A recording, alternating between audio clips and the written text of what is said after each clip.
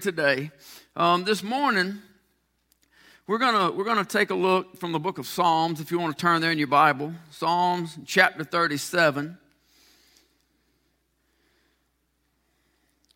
Psalms chapter 37, beginning in verse number 3, it says, "Trust in the Lord." Boy, that'd be a good place to stop right there. If you stop and took trust in the Lord, if I were to take those, God could give me enough messages right there to preach the rest of the year. You don't need anything else. Some of you have been dealt a bad hand in the past couple of weeks. I know you. You dealt some problems. You've been through some serious heartaches and some troubles. Life has treated you unfair. People around you have treated you unfair. Some of you have been through blessings. Some of you have received some great news in the past couple of weeks. It doesn't matter, up, down, high, low, inside, outside. Trust in the Lord is a message within itself. Everything in our life ought to revolve around trust in the Lord. But boy, could you make a message out of the next three words, and do good. So shalt thou dwell in the land, and verily thou shalt be fed. Delight thyself also in the Lord, and he shall give thee the desires of thine heart. Anybody see that? Anybody already have that underlined in your Bible? If you don't, you might want to, because I want you to understand, it doesn't talk about needs, necessities. It doesn't talk about bread and water, food, air in our lungs. Those are things that God supplies. It says desires of your heart. That means things that you just want. You don't have to have them. They're not life-sustaining. There are some things in life. Matter of fact, there's a lot more things in this life that I want than I need. Anybody say amen? I got a whole lot of want-itis going on in me. But God takes care of my needs, but he says right here, take care of my wants too. Delight thyself also in the Lord, and he shall give thee the desires of thine heart. Commit thy way unto the Lord. Trust also in him, and he shall bring it to pass. He shall bring forth thy righteousness as the light, and thy judgment as the noonday. Rest in the Lord, and wait patiently for him. Fret not thyself because of him who prospereth in his way, because of the man who bringeth wicked devices to pass. Cease from anger and forsake wrath. Fret not thyself in any wise to do evil, for evildoers shall be cut off. But those that wait upon the Lord, they shall inherit the earth. God desires a relationship with you and I. God desires a personal, one-on-one relationship with you. God wants to bless you. God wants to give you the desires of your heart. He literally wants to open the windows of heaven and pour you out blessings. It is his desire to give his children, and that's who we are. It is his desire to give his children the desires of our heart. But he is not going to be your genie in a bottle. He is not going to be your magic lamp. He is not your wish is my command.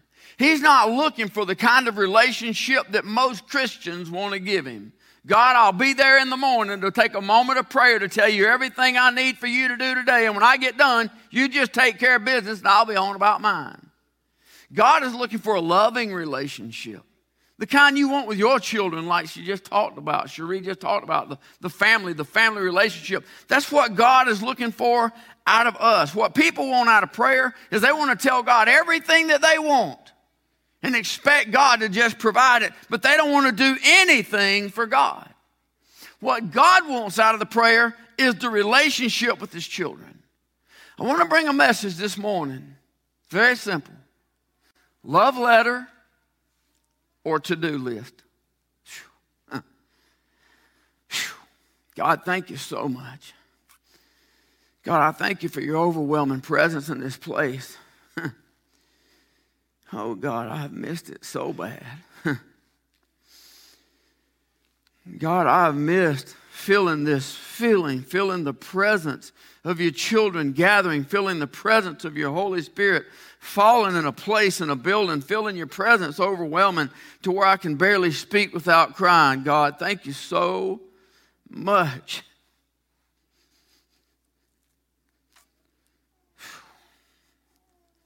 Thank you so much for letting me be back in this house. God, I pray you'd help us today, Father. I pray you'd bless us. I pray you'd strengthen us, God. I pray you'd teach us, Father. I pray we'd walk out a better servant. Thank you so much. In Jesus' name we pray. Amen. You know, I did learn a new appreciation in the past 2 weeks.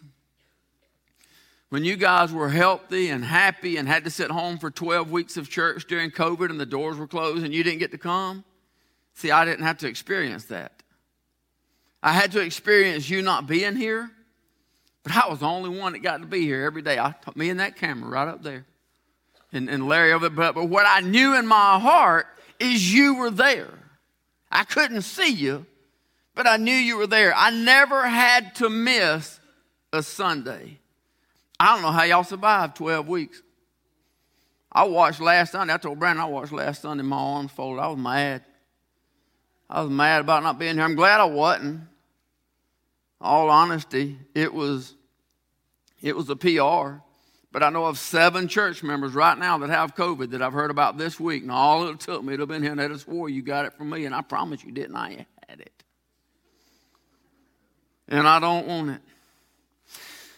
God, in His infinite grace, God in His unmeasurable mercy. Have you ever tried looking at your life and measure the amount of mercy that God has bestowed upon just you?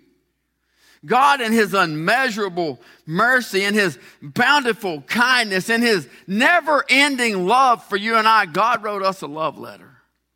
He wrote this book just for you and I so that every morning we can open it and we can read it and we can hear from the breath of God. Do you understand? He said that holy men of God were spake as they were moved upon by the Holy Spirit. That means every time you open this, you literally are looking at the breath of God.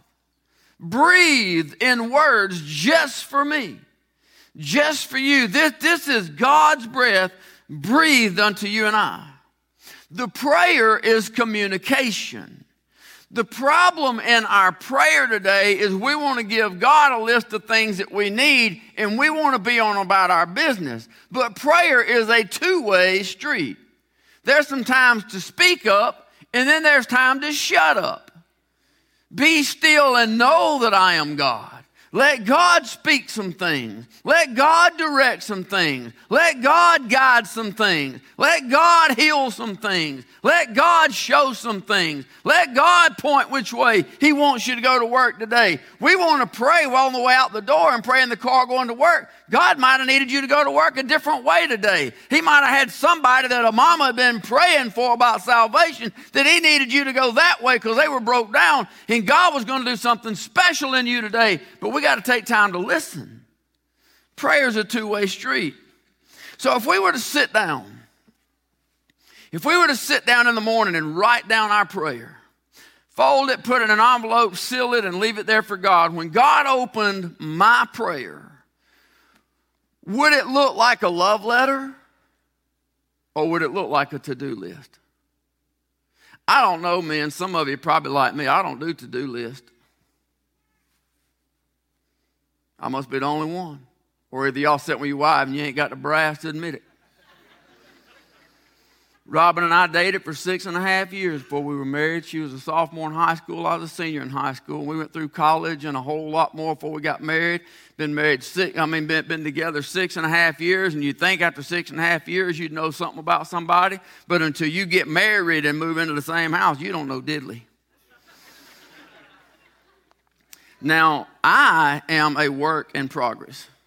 We have been together for 41 years now, and Robin's still working on me every day. But there was 2 things that I needed to work on with her, and we got both those out of the way early. Number 1 was don't clean off my desk and throw away anything that belongs to me.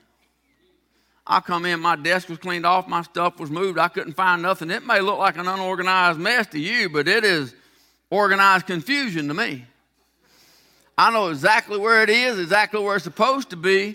So it didn't take us but a minute to learn, don't throw away nothing that belongs to me. I'm not a hoarder, I just want to keep my stuff. And the other one was I don't do to-do list. I got up to a to-do list one day, and she came home to a pile of shreds as small as I could possibly tear them up without a shredder. And I told her, you want something done? You want the yard done. You want some flowers planted. You want me to build a deck. You want me to do something around here. Make your request known and leave it alone.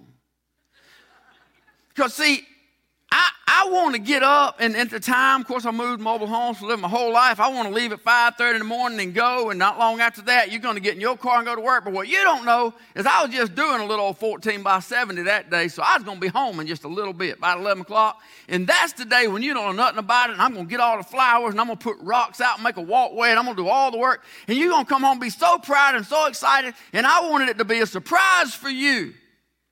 But don't give me a to-do list and then come home and done me because I didn't do it right. Those things just don't work out for me that kind of way. See, I don't think God wants to be the recipient of my to-do list. I don't think God wants me to meet with him in the morning and just give him a list of my requirements. Here's what I know. I know that it is God's desire. I know that it is God's perfect will to give me, to give you the desires of your heart. I know that it is God's perfect will to sit down and talk with you and I, build a relationship with you and I, hear our requests, be able to use us to do things. But I do not believe that God has any desire to be my handyman. I don't believe God has any desire to be my little genie that I just rub my bottle and I expect him to pop out, and that everything I want done to be done by the end of the day. I do believe this. I do believe if I'm living right and I'm doing right and I'm studying right and I'm worshiping right and my relationship is right, I do believe that I can ask God for some things and they may well be done by the end of the day. They may well be done immediately. Then again, God knows best, so I may have to wait a little while because he's wanting to teach me something. But if I have a perfect relationship, then I know that it'll be answered in God's time. Communication is a two-way street. If we want God to be bound to bless us, then we have to be bound to obey God. If we want God to be bound to bless us, then we have to be bound to be a willing vessel. The Bible refers to us as sheep, and the Bible refers to us as a vessel. You understand that a vessel has no real control over what is put in it. Amen. And a vessel has no control over where it is poured out or whom it is poured out on. Sometimes God may ask us to carry something that we'd rather not carry. Go ahead and raise your hand if you've ever had to carry something you really didn't want to carry. Sometimes God, as a willing vessel, may ask us to carry something that we really would rather not carry, but here's the really tricky part. He may want us to pour into someone that we really don't want to pour into. Somebody go ahead and say a Baptist hallelujah right there. I don't like them. I don't want to do nothing for them. Sometimes God may have a specific place that he wants us to pour into someone that we really don't want to pour into. It is God's desire to give his children the desires of their heart, but there are some requirements. Our text says, trust in the Lord and do good.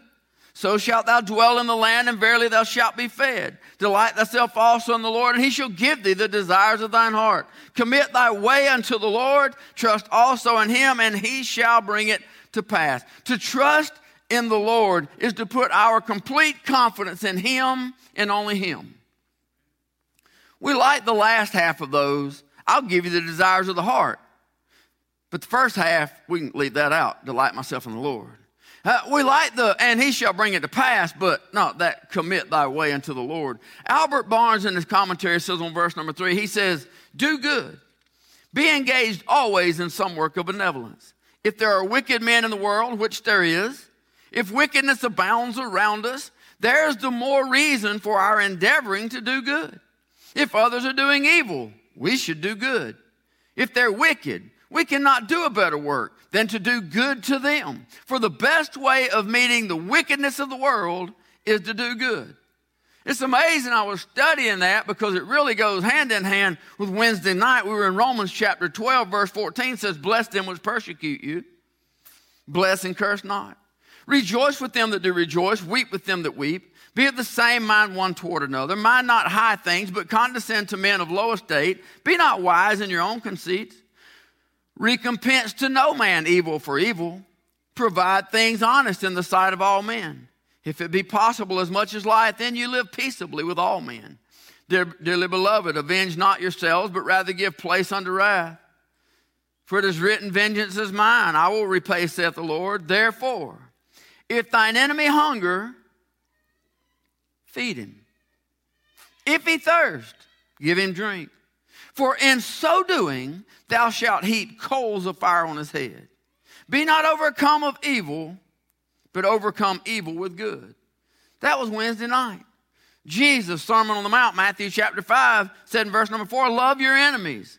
Bless them that curse you. Do good to them that hate you. Pray for them which despitefully use you and persecute you, that ye may be the children of your Father which is in heaven. For he maketh his sun to rise on the evil and on the good, and sendeth rain on the just and on the unjust. For if you love them which love you, what reward have you? Do not even the publicans do the same? Our text says, trust in the Lord and do good. So shalt thou dwell in the land, and verily thou shalt be fed. Albert Barnes, his commentary goes on, it says, the best way to keep the mind from complaining is to always be engaged in doing good. Somebody just said, what? Wake up. The best way to keep the mind from complaining is to be always engaged in doing good. To have the mind always occupied in something valuable and useful. Each one should have so much of his own to do that he'll have no time to murmur and complain to allow the mind to prey on itself. So shalt thou dwell in the land. That is to abide safely. When it was written to the Jew, it was written in reference to the promised land. The story didn't end there. God gave you and I the same message, same word, same book. So for you and I, it is to dwell in the land that God has so bountifully and graciously blessed us with. Anybody thankful you were born, or you at least now live in the United States of America? In spite of all of its wickedness, in spite of this pathetic government stuff we got going on, I am thankful that I live in this country.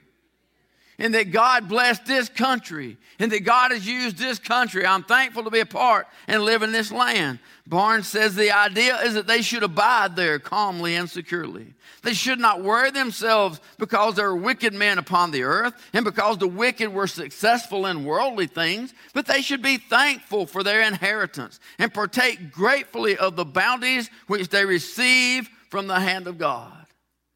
God is just looking for somebody to bless. Can I plug this in for free real quick? God's not sitting up there like a mean old judge with a long white beard looking down to see who he can persecute.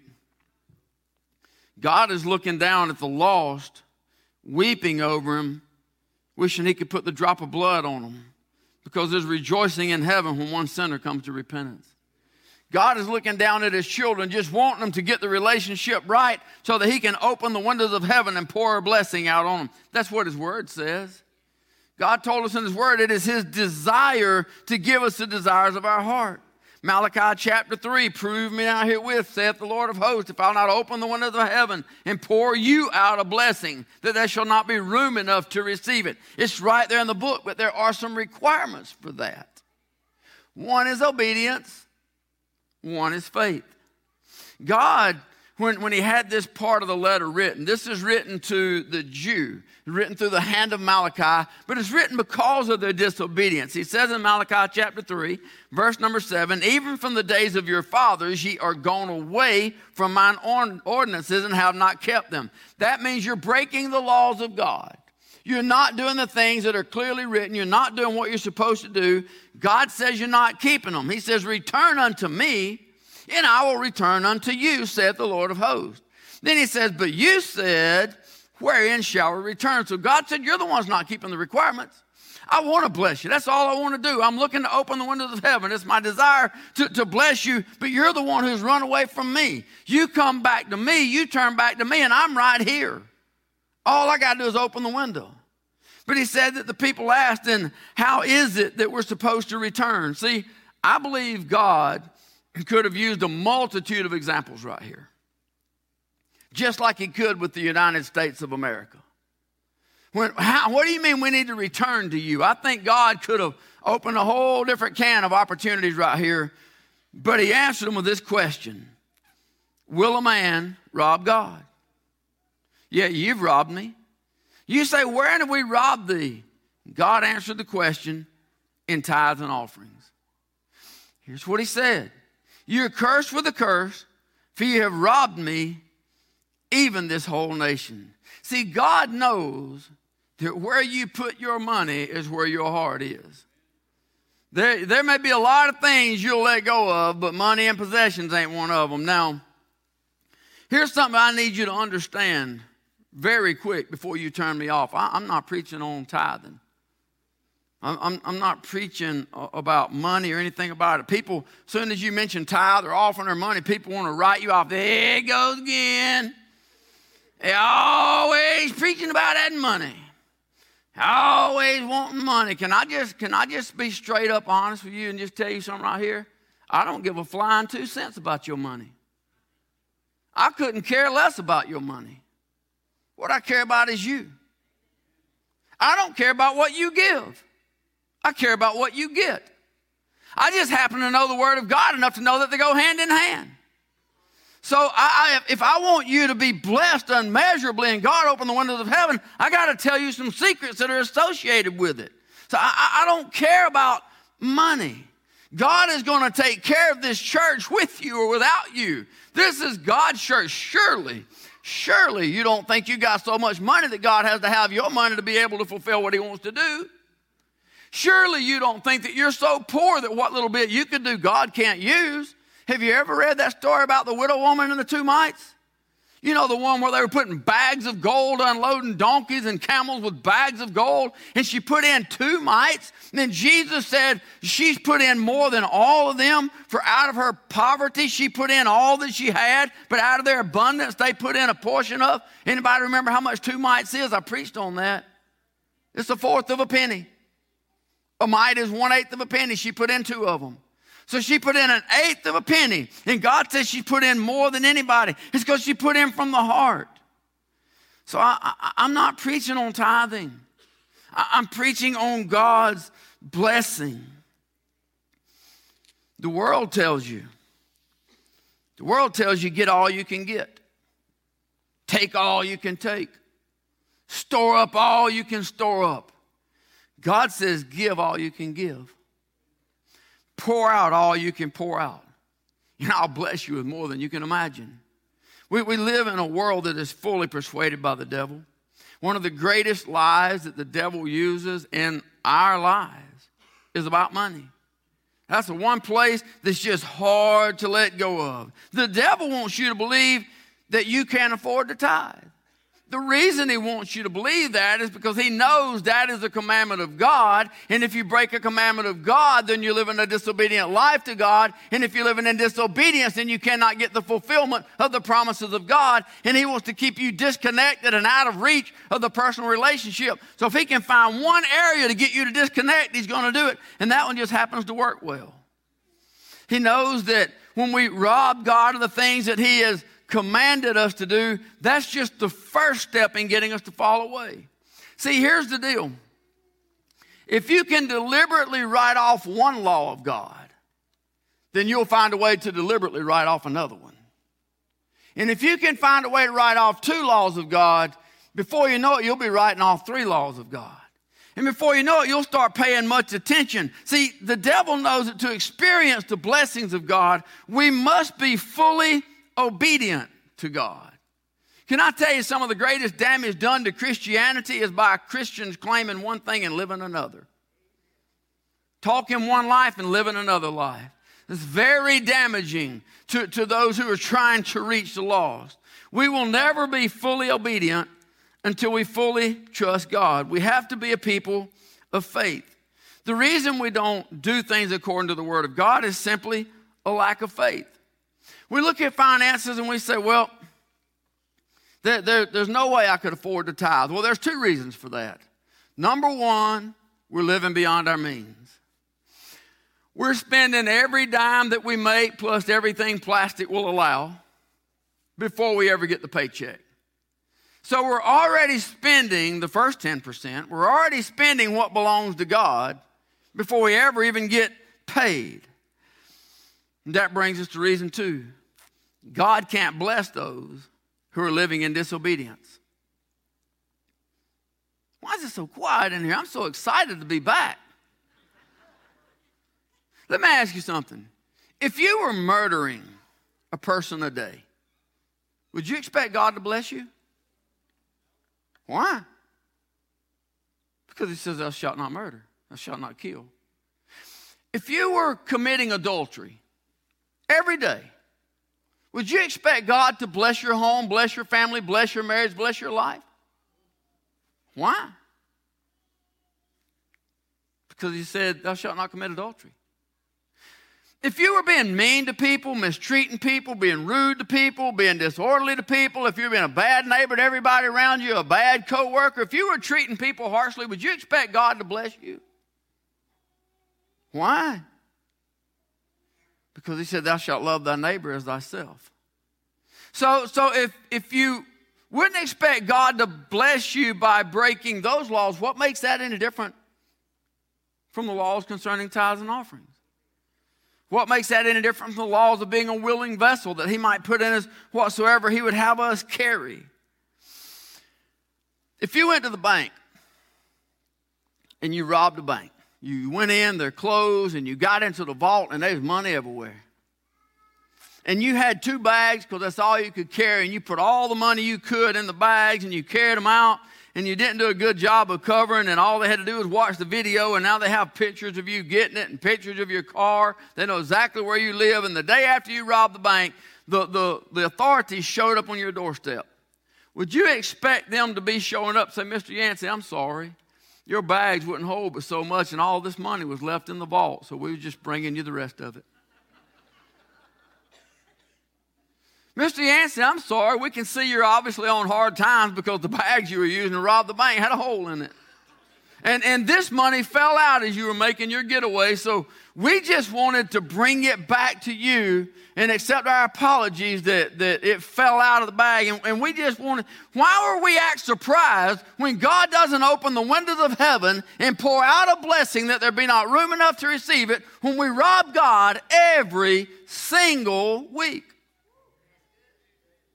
It's just a question. I mean, you either obey every law or you obey no law. To break one law of the Word of God is sin. Sin is sin. We like to put them in bill. Oh, that's murder. He's bad. Oh, that's adultery. That one's awful. What about that little white lie? Why is it called a white lie? I thought a lie was a lie. It's a green lie. It don't matter. It's either the truth or it ain't. But it's breaking the laws of God. But we like to categorize or level them when God just says sin is separation. So why do we want to divide those things out? Why are we surprised? Again, I'm not preaching on tithing. I'm just trying to get you to see God desires to bless you and I.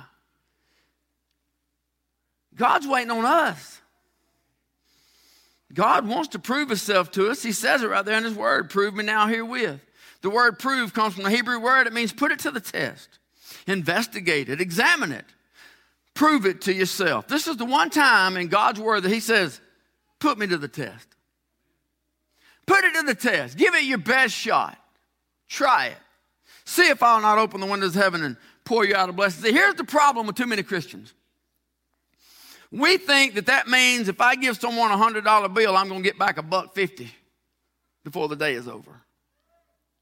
We think that means if I pay my tithes and I give to missions and I take care of missionaries and I give offerings to programs that the church is doing and I give to the benevolence to try to help the poor and the needy. If I do my tithes and offerings, then I'm going to have millions in the bank. That is the farthest thing from the truth. See, what you think is, well, if I pay my tithes and offerings, and that means I'll have so much money in the bank that I can easily pay all my bills. No, what it means is that when you pay your tithes and offerings and you put God first and there ain't nothing left in your bank, your bill still gets paid and you can't do nothing but look up and know it wasn't nobody but God, because God's the only one make a way out of no way. And you know you didn't have the money. You know you didn't have the resources, but it showed up just in time. That's what serving God is. It's not about hoarding up and piling up. It's about trusting up. It's about just trusting to do everything. Only God can make a way out of no way, but it's posted right out there, Matthew 6:33. Seek ye first the kingdom of God and his righteousness. All these things will be added unto you. God has to be first. Paul's letter to the church at Galatia, chapter 6, he wrote in verse number 7, says, be not deceived. God is not mocked. For whatsoever a man soweth, that shall he also reap. Y'all got a few more minutes because I ain't done. I want to open another can while we're here. Y'all good with that? I'm through with tithing. Y'all can wake up. Y'all come on. Call whoever you know out there. Call them. Tell them turn me back on. I'm done with it. Turn it on back on. We're going to move on to something else. The fact is, if you want to know what you're going to reap, it's a very easy forecast. Just take a look at what you're sowing. Whatsoever a man soweth, that also shall he reap. If you want to know what kind of crop you're going to get, then look at the kind of seeds you're putting down. I mean, if you are sowing to the flesh, then we're bound to reap corruption. If we are sowing to the things of God, then we're bound to reap the promises of God. That's not what the world will tell you. That's not what the devil wants you to believe. The devil wants you to believe that serving God is wasting your time. The devil wants you to believe that serving God is wasting your money. The devil wants you to believe those things because he wants us separated. He knows that when you are obedient to the commandments of God, then you're living in the faith and the fullness of the things of God. He knows that God will open the windows of heaven according to his word and bless you, and the devil don't want that. He wants your life destroyed, your family destroyed, your home destroyed. He wanted you destroyed. He wanted you to die and go to hell, but thanks to the blood of Jesus, that ain't happening. So we're children of the King, name written down in the blood of Jesus Christ, never to be erased. Nothing can take it, nothing can steal it, nothing can keep me there. But he can rob you of your blessings in this life. God, man, listen, God has some great things in store for the eternity. Amen. Anybody excited about the mansion and the gates of pearl and the walls of jasper and onyx and the streets of gold and the crystal river and the crystal sea and the presence of God Almighty and all the saints gathered together in one? I'm excited about some things that's going to happen over there. But God don't want you to wait till you die in this life to get to the blessings of God. God has blessings for you now. God has some things to pour out now. God has some fulfillment now. God's looking to use you now. God wants you to do some things now that he might give you rewards in heaven for it. But the devil knows if he can keep you out of the will of God, he can keep you out of the blessings of God. In farming, there's some simple laws. Whatsoever you sow, that shall you reap. Man, if you go over to a bunch of ragweed, go to pulling some seed off and getting it off, all you're going to get is the sniffles and a sinus infection. And if you sow that out in your garden, why would you expect to go out in the harvest and get some corn and some peas and some okra and butter beans? If you're sowing weeds, why would you expect to get a good fruit? If you're sowing trouble, why would you expect to reap kindness? If you're sowing discord among the brethren, why would you expect to reap God's peace? If you are sowing hate and discontentment, why would you expect to receive love and contentment? What you sow is what you reap. It's a very simple process. It doesn't take rocket science to know it. Now, the second law in farming is this. If we want to reap anything, we got to get busy sowing something. If you sow nothing, it'd be foolish to go out in the harvest and expect to reap something. So we know, number one, we got to get busy. We got to prepare some soil and we got to get some seed in the ground. It's got to be some good seed. But can I tell you, there's a lot more to it than just getting the seed in the ground. Where my daddy at? Oh, you back down here where you're supposed to be. You've been off back yonder. I know about 3 times I'll look over there this week. His garden's over across the garden. He's over that tiller. Man, steady pushing on that thing. See, that keeps the soil turned up. That keeps things broke up so that the roots of the good plants can grow. That keeps the weeds churned out from in between it. It's not a once and done process. It is to put the seed out. It is to water the seed. It is to work on it. It's not once and done. Neither is life. Get up every day, read your Bible. It's not come to church on Sunday morning, go home, and that's enough. It's not watch once on live stream, maybe catch a little song or two. It's serve God every day. It's read God's word every day. It's pray and listen every day. It's let God lead, guide, and direct our life every day. We are to do good unto others daily, every day. It's not a once and done. It's a total commitment to the Lord. So a third law in farming is this. We always reap more than what we sow. Can I tell you that's true in good and evil? That's why that old saying, sin will take you further than you ever wanted to go, keep you longer than you ever wanted to stay, cost you more than you were ever willing to pay. That's because you reap more than you sow. But the same thing is true in the things of God. If you put a kernel of corn in the ground, what's it going to do? It's going to grow a stalk. And it's going to grow ears of corn. And there's going to be multiple ears of corn, so you get lots of corn. You put a pea in the ground, it's going to grow a bush, nearly about the size of that. And it's going to make peas, and you're going to pick them. And it's going to make more peas, and you're going to pick them. It's going to make more peas, and you're going to pick them. And see, here's what happens. If we're sowing good seed, God will multiply what you're sowing.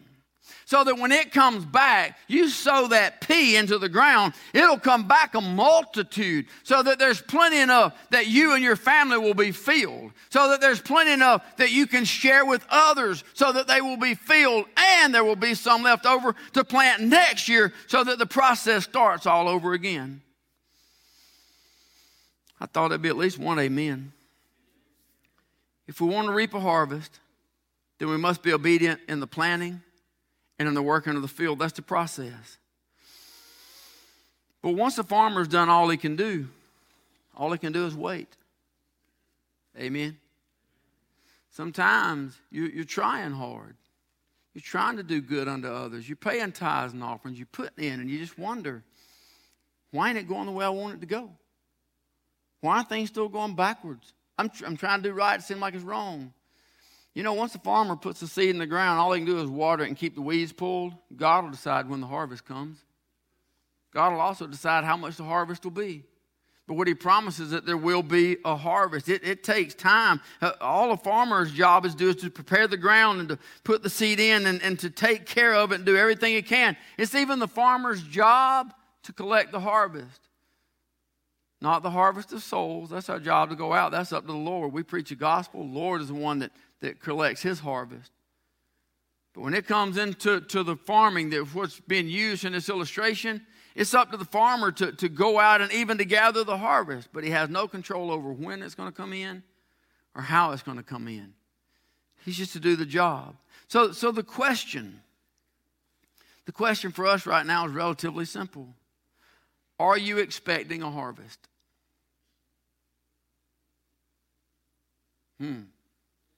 Nobody had an answer for that one, so let's move on to number 2. If you're expecting a harvest based on what you've planted, what are you expecting? Based on what you've sown in your life and sown into others and sown into the things of God, what harvest are you expecting? Let me ask you this, what have you prayed for? If you've prayed for something, have you earnestly sought to seek and to serve the will of God and pray expecting to receive that prayer? A lot of times we say prayers, we have no expectations of getting them back. We just say them in an asking. We wish we'd get it. But number one, I believe in our heart we already know how many things we're doing against the will of God. He has no reason to answer that. Psalms chapter 5. David has asked the Lord to consider his meditation. He says, consider my thoughts, consider my prayers. He says in verse number 2, hearken unto the voice of my cry, my King and my God.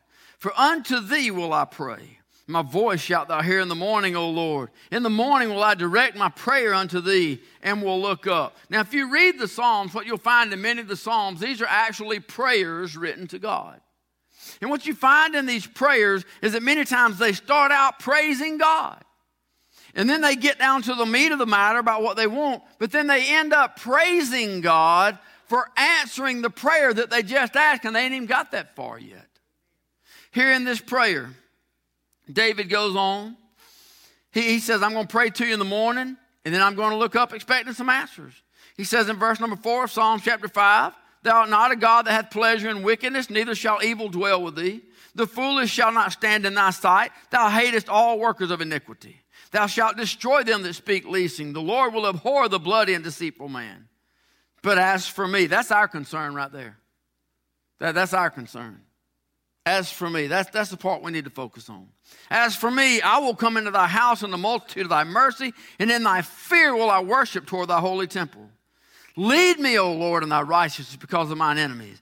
Make thy way straight before my face. Then he says, for there is no faithfulness in their mouth. Their inward part is very wickedness. Their throat is an open sepulchre. They flatter with their tongue. Destroy thou them, O God. Let them fall by their own counsels. Cast them out in the multitude of their transgression, for they have rebelled against thee. He says, God, I'm asking you to destroy the enemies according to your will. By their own counsels will you judge them. They've not rebelled against me, God. They've rebelled against you. Verse number 11, he says, but let all those that put their trust in thee rejoice.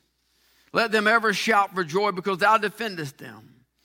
Let them also that love thy name be joyful in thee.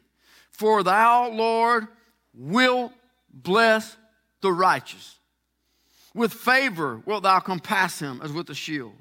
Psalm chapter 42, the chief musician Mashiel, the sons of Korah, as the hart panteth after the water brooks. That's a deer, kind of like a gazelle, panteth after the water brooks, so panteth my soul after thee, O God. My soul thirsteth for God, for the living God. When shall I come and appear before God? In the middle of the passage, he says here in verse number 6, Oh my God, my soul is cast down within me. Therefore will I remember thee from the land of Jordan, from the Hermonites, from the hill Mizar. Deep calleth unto deep at the noise of thy waterspouts. All thy waves and thy billows are gone over me. He says, I'm covered with troubles. But in verse number 8, he says, yet the Lord will command his loving kindness in the daytime, and in the night his song shall be with me, and my prayer unto the God of my life. Closing statement, verse number 11. Why art thou cast down, O my soul? Why art thou disquieted within me? Hope thou in God, for I shall yet praise him, who is the health of my countenance and my God. He opens up with, God, I'm thirsty for you. He prays the enemy is beating me down. The enemy is ever before me. They're mocking me. They're making fun of me. They're tearing me down, and they're asking me, where is this God of yours? But then he closes with praise. He says, because I know the Lord will command his loving kindness to me. Too many times, we just don't believe we're going to get what we pray for. If we don't believe that we're going to get it when we want it, the way we want it, exactly like we want it, then it won't be right. That's our to-do list. Go ahead and say amen. I'm almost done. Sometimes we want God to use us. I said sometimes we want God to use us.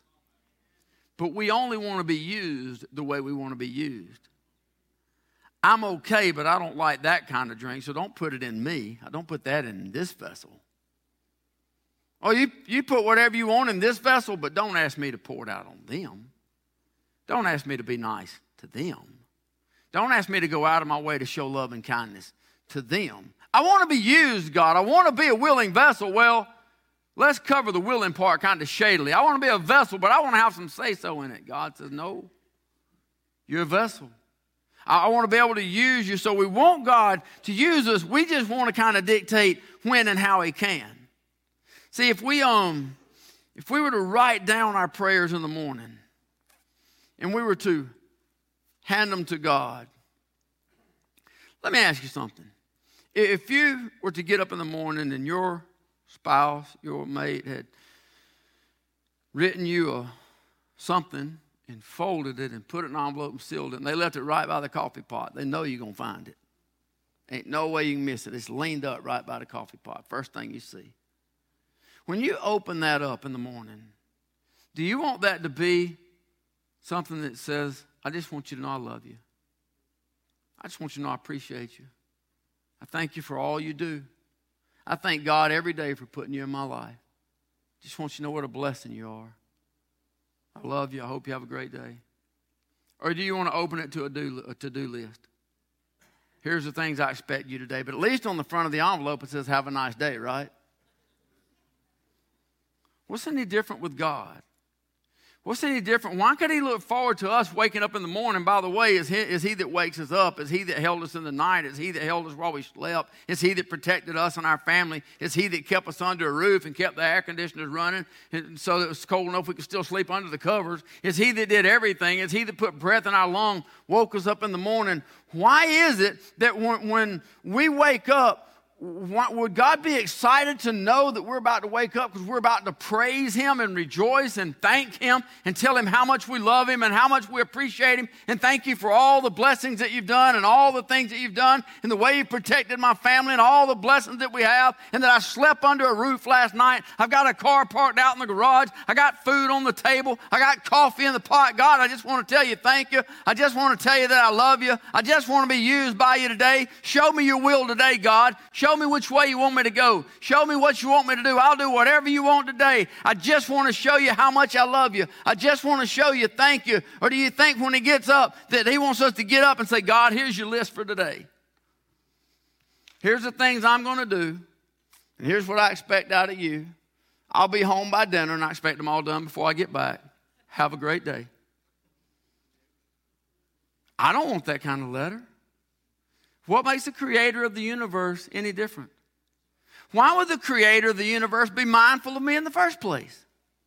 Why would he love me so much to put Jesus Christ on Calvary's cross for me in the first place? Why would he love me so much to rescue me from hell and give me a home in heaven in the first place? Why would he erase all my sins, forget all my past, that all things are passed away? Behold, all things become new in the first place. Why would God love me that way in the first place? And then why would he want to have a relationship with me that all I want is me, me, me, me, me?